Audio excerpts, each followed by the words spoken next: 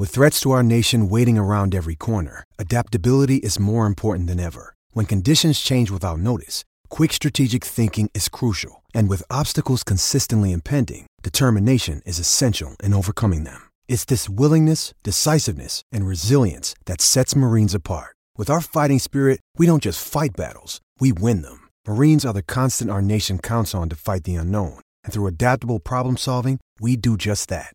Learn more at marines.com. With Lucky Land Slots, you can get lucky just about anywhere. Dearly beloved, we are gathered here today to... Has anyone seen the bride and groom? Sorry, we're here. We were getting lucky in the limo and we lost track of time. No, Lucky Land Casino, with cash prizes that add up quicker than a guest registry. In that case, I pronounce you lucky. Play for free at LuckyLandSlots.com. Daily bonuses are waiting. No purchase necessary. Void where prohibited by law. 18+. Terms and conditions apply. See website for details.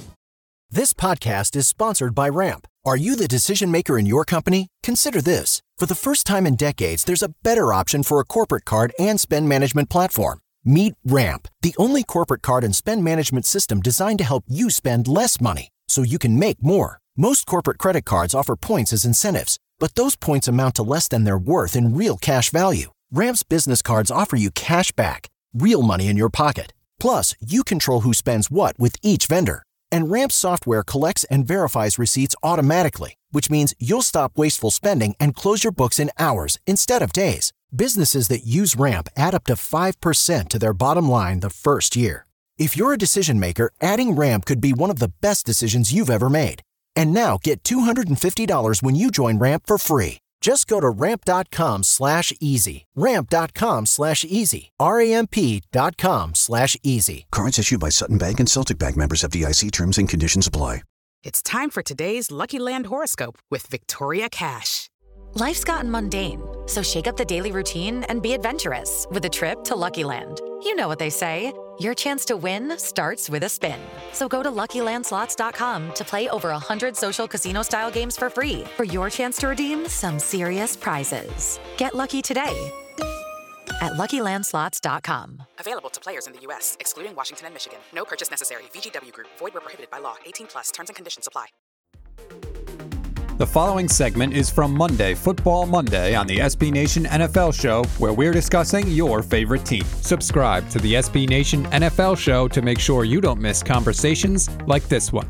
The Tampa Bay Buccaneers beat the LA Chargers. I'm the first person to ever make that joke. 38-31, the final score. Kissed. Your thoughts on the best quarterback in this game, Justin Herbert? Yeah, well, fun fact, Justin Herbert is actually a pretty doggone good quarterback. And the Bucs have been one of the most aggressive blitzing teams in the league, with a really good defense, by the way. And Herbert did a great job at managing that and being a shot play god, which is not what you expected based on how he succeeded in college. It was a lot of perimeter throws around the line of scrimmage. So Justin Herbert, the first drive of the game for the Bucs, they snapped the Chargers streak of being the only defense not to allow a goal-to-goal touchdown. So that's fun. Shout out to Tyron Johnson, the Chargers wide receiver, who was just activated off the practice squad, grabs a 53-yard bomb from Justin Herbert, who floated in a beauty on that one. Take a little salt with that Pep Hamilton. Godwin out with a hammy for the Bucs. Evan gets his leg pretzeled early in the game. Right after that, Brady throws his second pick six of the season. Both of those pick sixes were to a speed out to Justin Watson, who was basically a special teamer that moonlights as a wide receiver. Might want to scrap that one because there's something wrong with that connection. Mm-hmm. Brady is struggling outside of the numbers to the intermediate area, but the deep ball is still there. And that one throw had people saying that Brady was cooked. And as Brady would show in this game, it's just a bad ball to a receiver he has no chemistry with. The Joshua Kelly fumble with less than a minute inside their own 10 for the Chargers to end the first half. That's what got Tampa Bay back in this. It was 24-7, which turns into 24-14 at the end of the half. Touchdown to Mike Evans. They get to 24-21 after a pillow from Tom Brady to O.J. Howard, who finally looks like he's starting to fulfill his potential there. Chargers miss a field goal, and I could keep going here, but the Chargers charging is no surprise to anybody that have watched the Chargers charger forever now. So Tampa Bay, legit contenders in the South quicker than I thought, in part due to some of the Saints' early stumbles.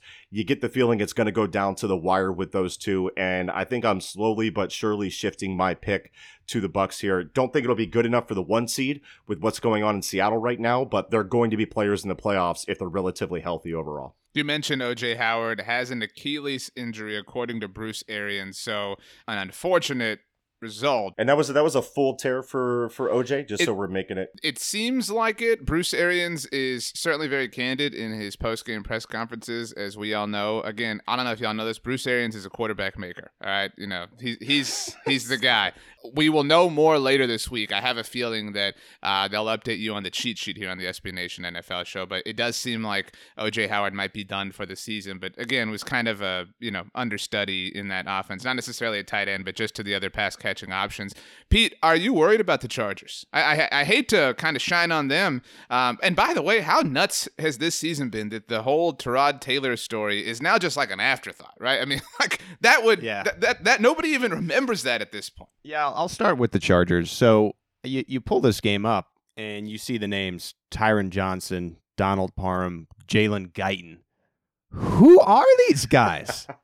They're Chargers pass catchers, and Justin Herbert is making them look like all pros with their touchdown catches, specifically on the 53-yarder to Johnson. Just unbelievable how much gas was on that ball. Just kept going and going. The Parham touchdown, the tight end 4, perfectly placed. And then after losing the lead, he's just absolutely drilled in the pocket, and it's a 72-yard pass to Guyton. Herbert had a chance to tie it late, and he couldn't. Looked to be a miscommunication. Bucs cornerback Carlton Davis had the game-sealing pick. I think Herbert grows from that. His presence in the pocket looked like a veteran, not a quarterback just a few games in his career. And I do like Drew Lock a lot, to your point, but he could be the second-best quarterback in the AFC West. Of course, everyone's playing for second. We know that. If Herbert plays like he did on Sunday each and every week, the Chargers really could be relevant again against 7 teams making it in each conference. Is it too late right now? Because they're already 1-3, and I look to Anthony Lynn. I really like Lynn, but they're 1-3. They went 5-11 last year. I don't think he gets the hook if they don't make the playoffs this year, but they have to show growth from that. But I think this is right around an 8-8, 9-7 team. I want to talk about the Bucs really quickly. I know how Brady's numbers came out, but when it comes to Tampa, Tom, and Kist mentioned it, I worry about his arm a little bit, especially later in the year. The Chargers took a lead, and I think the best play of the day in this game happened by a wide receiver. It was 31-28, 2nd and 20.